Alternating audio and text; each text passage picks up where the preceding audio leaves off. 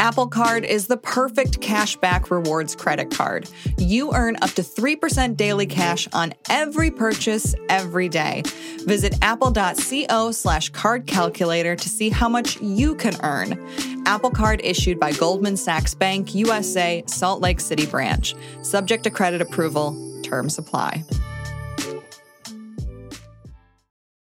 This episode is brought to you by JLL. Get an insider view into the world of commercial real estate with JLL's podcast, Trends and Insights, the Future of Commercial Real Estate. Whether you're curious about making cities more sustainable, the evolution of office space, or AI opportunities, this podcast will help keep you a step ahead. Tune in for candid conversations with business leaders about the biggest trends impacting how we live, work, and play. Subscribe to Trends and Insights now at jll.com/podcast.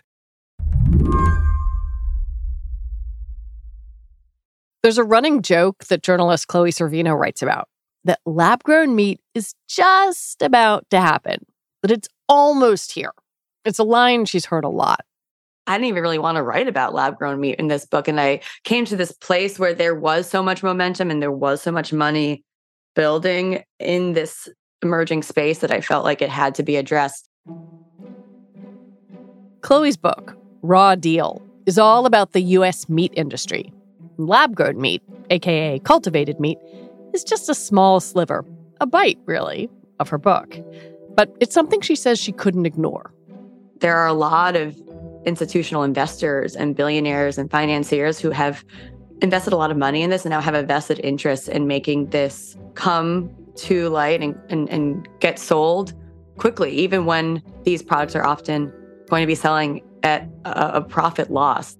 And just a few weeks ago, the Food and Drug Administration gave an important thumbs up to lab-grown chicken from a company called Upside Foods, saying it had no further questions about the food safety. This is real chicken, and so is this and this. Except it's made in labs and commercial food production facilities instead of being raised on a farm. Lab-grown meat has been in development for more than 2 decades. And while it's available in Singapore, this would be a first for the U.S. There's only a bit more inspection to do and some work to do on how these labels will really look. But by 2023, we're going to be probably in a place where many of these products, or at least maybe Upside Foods, is selling to the masses. Today on the show, are you ready to eat lab-grown meat? I'm Lizzie O'Leary, and you're listening to What Next TBD, a show about technology, power, and how the future will be determined. Stick around.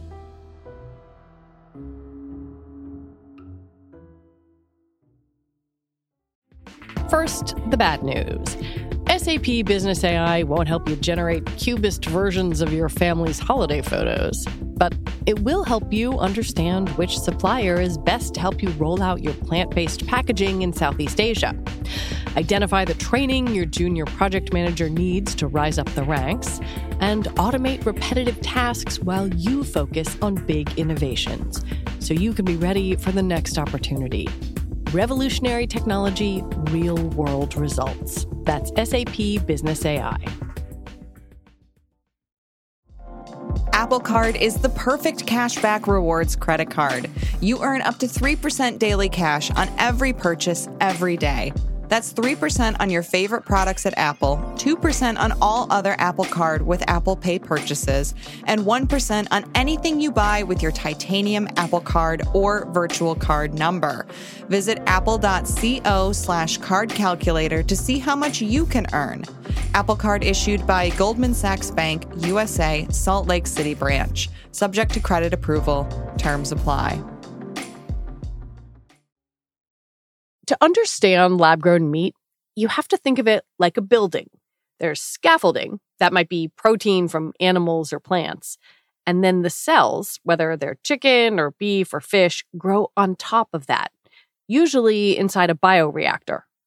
It starts off with harvesting essentially these cells and finding the right cell that's going to produce the best tasting and the best growing meat in these bioreactors, these sort of high pressure cooking environments that have been actually used to make vaccines for a really long time. And so once they have a cell line that they like, then the production process really starts. So these cells, again, are taken from a chicken or a fertilized egg. Once they have a bunch of cells to use, they then need to have those cells grow. Different startups are using different formulas for these growth mediums, but they're often a mix of amino acids, fatty acids, sugars, trace elements, salts, vitamins, some of the compounds that are in human food. And there are so many different startups, even just trying to create the growth mediums. And that's a whole sector that's emerging. Basically what allows these cells to eat, right? And expand. Exactly. And so once these cells then are mixed into this slurry where they have this growth medium to sustain them, they're thrown into a cultivator or a bioreactor, and there's heat, there's oxygen levels to encourage this growth. And what they hope happens are that cells start growing really, really quickly. And over 2 to 3 weeks, you then have these products emerging where the cells have coalesced around this scaffolding. And often the scaffolding is even just, like a plant-based protein, like a soy protein itself, growing up the scaffolding, taking up all the growth medium, and then coming out in 3 weeks, 2 weeks as a formed muscle. That's completely fascinating. I mean, there's a section in your book where you even describe one company that's doing it like 3D printing, and like instead of ink, they've got like different proteins in the chambers? Exactly. Yes. So there are definitely so many different startups that are trying to do this different ways. They're doing 3D printing, many of them. Others are using fermentation. But essentially, the 3D printing startup I write about, MiaTek, which is backed by a billionaire and a bunch of other investors who are quite fascinating. They have these inks split up like a cyan, like a black, like a magenta, like a yellow. And there's fat ink and there's a muscle ink. And the secret sauce to having them fill in correctly is, and what will be what these cells actually latch onto, is that concoction that makes it work. And this company is even commercializing the production process. They're not making their own meat. They're making the machinery and the plants and the infrastructure to make it in this way. They want to print somebody else's meat. Exactly. Contract manufacturing of 3D printed meat of the future. How big is this industry? Like, is it possible to even figure out what the universe of cultivated meat looks like? I mean, that's an interesting question, because in the US, you could say the market is zero because there's nothing sold right now. And you can only get your hands on it if you're an investor or a friend of an investor who, knows Josh Tetrick or another one of these folks who has the product coming from these really small pilot plants. Josh Tetrick's company, Eat Just, has lab-grown chicken available for sale in Singapore, but not in the US yet.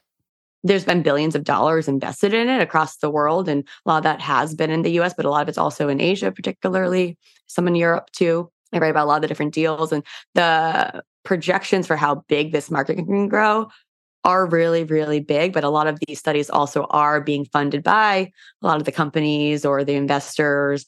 And so it's really unclear. And I personally like to use trailing figures, figures that have already happened, not projections that look into the future, because you never know what's actually going to happen. And that's why I look at sales. And right now in the US, there's still zero sales happening. In Singapore, small, tiny.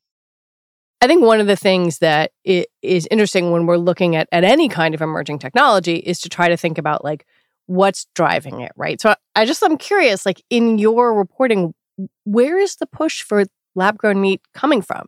Do regular people want to eat it? Is it something that investors are just interested in the returns? Or is this like a policy question of, well, there are environmental benefits, therefore let's start this process? Like, where's the demand?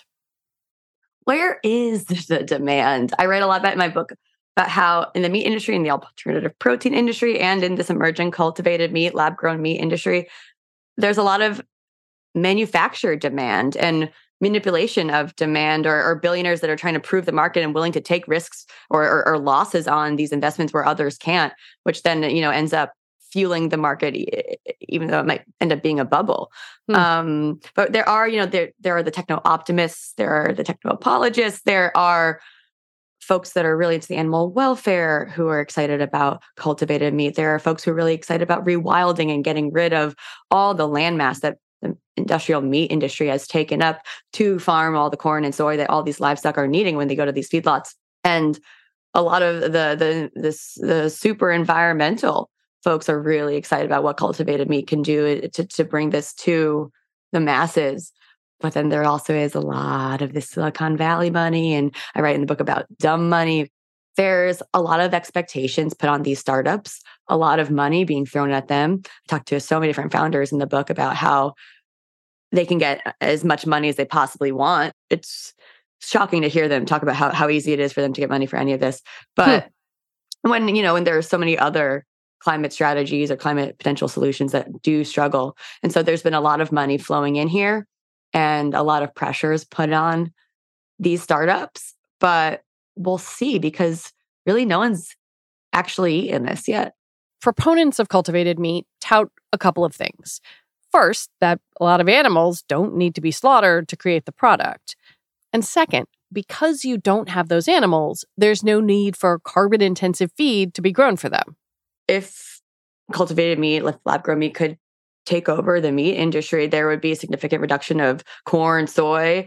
That obviously would lead to less water pollution, less soil erosion. Pretty big deal. But with any of these alternatives and these challengers, there are big trade-offs. And lab-grown meat has been starting to get some scrutiny and can get put more under the microscope for the environmental impact. But people really still think it's this perfect climate food, and there's nothing perfect. We're never going to be able to eat our way out of this climate change. This is a lovely quote I love from New York Times' Kim Severson. But there have been some studies, and to me, it boils down to the actual emissions here and the electricity and the energy involved with these plants and this production. Lab-grown meat facilities take up enormous amounts of energy. And right now, most of the plants, most of these companies aren't really able to be building the plants that have their own wind or solar. One of the more startling things is that many of these founders are just banking at the end of the day on the US government to electrify the grid. As they've said, is a goal by 2030, but it's a pretty far off goal. And I think it'll take a lot to get there. And there aren't really founders or startups that are taking the renewable energy side to this plant production as seriously as it probably should be. But, there are several studies I write about in the book that, even compare conventional cattle production or conventional chicken production, or even some of the alternative like soy protein-based ones or mushroom-based ones with lab-grown meat. And while it uses less land, and while that's the clear benefit to this, if lab-grown meat did use traditional energy sources when it's at scale, it would be worse than industrial meat production. Wow. Do we know if it's any better for you? That is a can of worms, but so many different ways to answer it. Anything that's ultra processed, it's going to be extremely difficult to say that that's healthy or good for you. And while the label claims are one of the big areas that's going to need a lot of scrutiny as these products are commercialized, what I will also say is I write also in my book about how with lab-grown meat, but also with industrialized meat, it really, really matters what animals eat. And if they eat a monoculture, their nutrition and that meat that we eventually end up eating, that's felt by that. And it's hurt by that. And when animals are able to eat on the open range and pick and choose the actual different foods that they can eat, completely changes the phytonutrients and the nutritional makeup of the meat. Omega-3s, fatty acids, all these really, really important things for our brain health, our eye health, lots of different gut health. And with lab-grown meat, you will never be able to have a system where there's phytonutrients.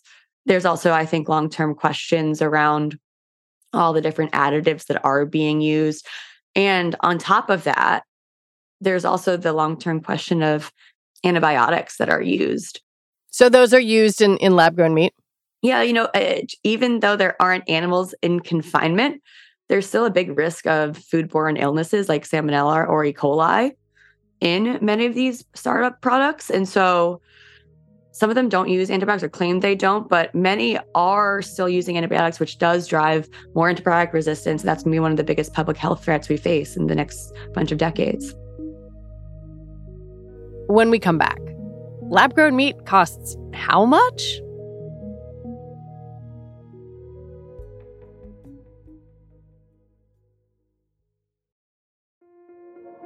This episode is brought to you by Kia's first 3-row, all-electric SUV, the Kia EV9, with available all-wheel drive and seating for up to 7 adults, with 0 to 60 speed that thrills you 1 minute and available lounge seats that unwind you the next. Visit kia.com/EV9 to learn more. Ask your Kia dealer for availability. No system, no matter how advanced, can compensate for all driver error and or driving conditions. Always drive safely.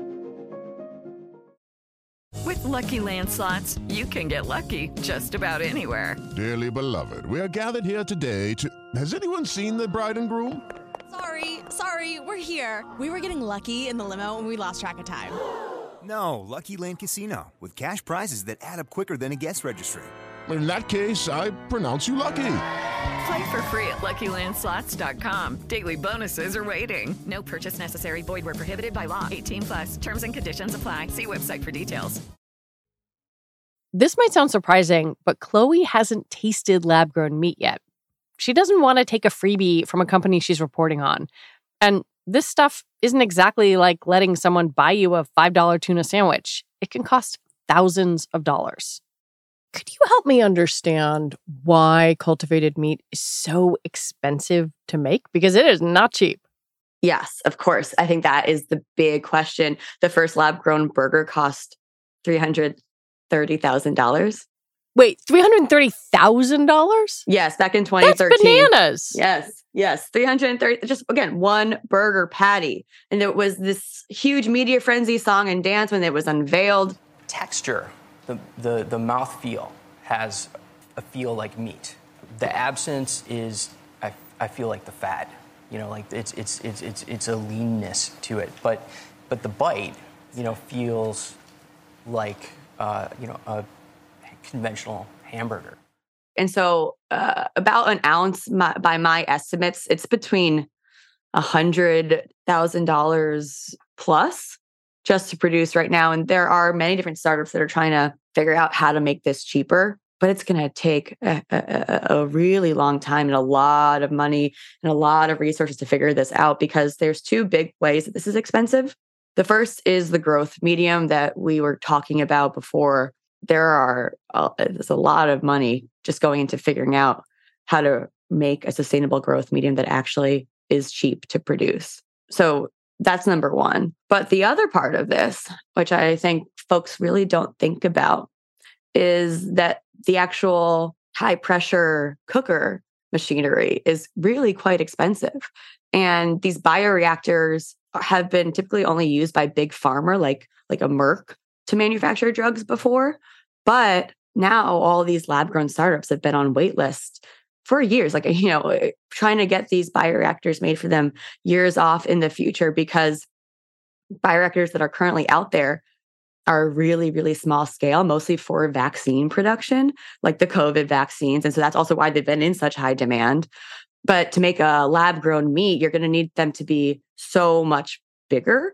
Good Meat in Singapore is making their meat out of a 1,200 liter bioreactor, but Josh Hetrick estimates that he'd probably need 10 250,000 liter bioreactors to produce actually enough meat to meet commercial scale. So now there is a lot of demand for these new machines, and wait lists years long.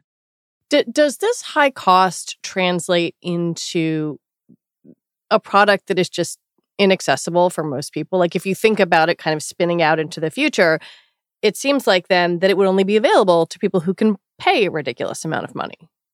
Absolutely. And that's why there's so much money flowing into the steaks and the expensive products. A lot of the investors are picking those startups over the ones that are trying to make more more accessible lab-grown meat, because they think because there is so much cost involved with production that, those higher end products are going to be the only way to really make these costs balance out at a certain point where they're going to be able to make money. So it becomes an exercise for the ultra wealthy until they can figure out a way to scale it? Unfortunately, and then it's just going to be, again, subsidized by billionaires to get to a scale where maybe it hits the masses enough that are interested in eating it, but it may also never see the actual adoption it needs. I do see a potential future in balancing out this power dynamic that's emerging. If, a cultivated meat could be working in a supply chain where there is a public food sector, if this technology is more commercialized with open source mentality, and if it isn't something where they're putting patents on everything or hoarding information and intellectual property at a disadvantage to actually making this technology, which is a groundbreaking, wild, and incredible technology, to actually make it work for the people. You've been using the vaccine analogy, and I suppose it's not unlike the intellectual property questions surrounding vaccines. Same pressure to profit, same pressure from investors, and same issues with demand and supply. I want to learn a little bit more about the slaughter-free claims here, because, again, one of the kind of talking points for cultivated meat is that animals do not have to be slaughtered. But I learned from reading your work that is not entirely true. Well, there are a lot of these formulas that still even are using fetal bovine serum, which is a devastating ingredient. Fetal bovine serum is one of those ingredients that has been used to facilitate these cells eating and growing. But fetal bovine serum can only be obtained in one way, and it's draining the blood from a pregnant cow. That's pretty horrifying.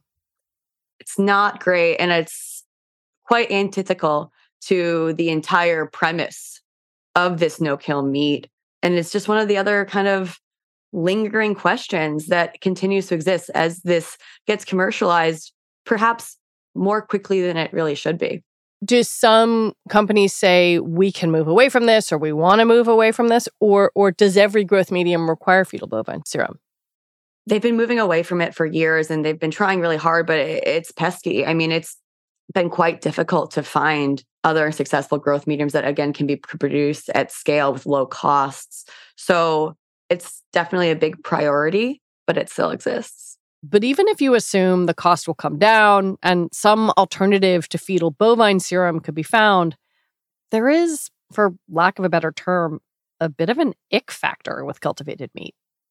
One question that I keep coming back to, and whether it's about fetal bovine serum or really just the larger concept, and maybe this is silly given how horrifying U.S. industrial meat production actually is, that people often overlook, but do you think consumers will just be grossed out? There's an aspect of that. Is it the matrix? Is this just an amino acid glop soup that is being thrown together with different additives and emulsifiers and, flavor science and formulas and fragrances? I wonder what's really in a lot of these ingredients, because again, it'll really come out when some of these labels are present. But right now, what's in this mystical slop is the intellectual property for a lot of these startups. It is there with some of the actual wealth that they have in terms of how this will get made. One of the things that really comes across in your book is how a lot of the attempts to replace U.S. industrial meat production and that entire system seem to end up replicating it in slightly different ways. And I wonder, in your reporting process, if there was anything that made you hopeful that kind of this could be disrupted, that there could be a different way to think about what we eat and how it is for our bodies, but also for the planet. Who owns the systems of production has really dictated what the average American can access, full stop. And while that's been disastrous in terms of how industrial meat has been made, and it's also led to a lot of ultra processed and unhealthy and potentially even not so great for the environment, plant-based meats that have been coming out as well, the lab grown industry is emerging with many of the same investors, many of the same institutional loan backers, many of the same corporations that they're working with to create this system within this broader industry. We don't have enough time to start from scratch, unfortunately. We really need to make significant changes for the environment in terms of how we make meat and how we make food in the next 7 years. It needs to happen by 2030. There's already been irreversible damage. But lab-grown meat and a lot of these challenges that are working within these existing structures, there's the fear that that's why industrialized meat has been able to control so much power and profits and control so much more of the food industry for so long, because there's this kind of race to the bottom happening where these farmers markets and local producers and plant-based meats and even maybe someday lab grown are fighting it out for just a tiny fraction of what's totally eaten in this country. And so we don't have enough time to start from scratch, which means we need to repurpose the assets. We need to repurpose these supply chains and change how these systems are leveraged. I really think we can get there. I hope this book is a call to action, especially for the workers that are in these big companies or in these investment houses that are investing in lab-grown meat and thinking about how the intellectual property or the public aspect of these formulas will end up working one day. There are so many different ways that we all have to demand these changes. What would push that, ocean liner? Like, is it a Walmart or a McDonald's or a U.S. Department of Education saying, like, we only want beef that meets these standards, or we won't accept feedlot animals, or like what does that? Fundamentally, meat consumption, meat demand needs to go down. There are so many meat packers still that are expecting significant growth, and it needs to go in the other direction. Feedlots, production systems that pollute, when there's confinement, that all needs to come to an end. The book talks about how there is a place for certain very specific ethical types of meat in the future, particularly because buffalo for one, hunting is another example, but there is always going to be a place for a small subsect of farming. I mean, there are some land, some soil in this country and around the world that can't produce food in any other way, or have been so degraded by industrial farming and chemical farming that they will never be rehabilitated unless there is grazing rotationally with hooves and manure doing the work. But it's going to be completely different, and we need to think completely differently about what our plates look like. I have to admit that I interrupted my husband several times as I was reading this book to say okay, so we're going to start eating buffalo and we're going to do it this way. And for you, you really did a lot of research in this book. You went on the line in these meatpacking plants. You did a lot of stuff that I don't think a lot of people would do. Has what you eat changed? I've taken a very hard look at how I eat personally. And I mean, it was dark writing this book. It was tough. There's a certain point where you feel like there's nothing you can eat that's right. And I didn't want to feel that way, because I also think it's hard to put a lot of really strict standards on yourself. I'm not someone who does well with that. Other people can be. And to put people out of work. Absolutely, that too. I played club sports growing up as a kid. I was nicknamed Mickey D's on my club team because I ate that many McNuggets in between tournament games. I was always a very big eater. I read a chapter in the book about eating a 36-ounce steak when no one else at the table could finish it.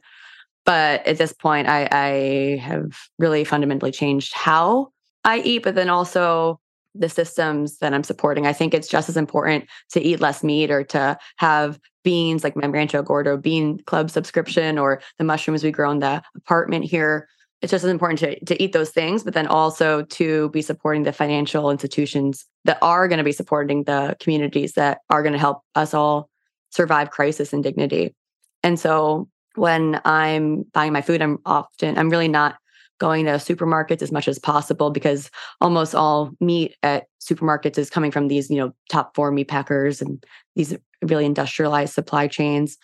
I have a CSA just down the street in the neighborhood for different monthly organic vegetables. And then if I'm getting any meat, it's through the Food Hub, which is essentially just an online website, like a marketplace, where there's a bunch of different independent purveyors from across upstate New York and Vermont and close to the area. And they're selling their food. And instead of having to go to a farmer's market and take the time and not know if there's going to be foot traffic or not, they then work with this provider, this Food Hub, that helps them figure out the logistics and brings it then to the farm. So it's distributed through our farm share. And I really appreciate these financial systems that can get that dollar to actually be felt by that producer as much as possible, but then also does create like an actually sustainable financial situation for the long term. Chloe Servino, thank you so much for your time. Thank you so much for having me. So much fun. Chloe Servino is a staff writer covering food and agriculture at Forbes. She's also the author of Raw Deal: Hidden Corruption, Corporate Greed, and the Fight for the Future of Meat. You should check it out. And that is our show for today. What Next TBD is produced by Evan Campbell. Our show is edited by Tori Bosch. Joanne Levine is the executive producer for What Next. And this is Joanne's last show, and I want to thank her so much for all her work and guidance. We will miss her. Alicia Montgomery is vice president of audio for Slate. TBD is part of the larger What Next family, and we're also part of Future Tense, a partnership of Slate, Arizona State University, and New America. And if you are a fan of the show, I have a little request for you. Become a Slate Plus member. Just head on over to slate.com/whatnextplus to sign up, and you'll get all your Slate podcasts ad-free. All right, we are off for the next 2 weeks for the holidays, but we'll be back in the new year with new shows for you. I'm Lizzie O'Leary. Thanks for listening.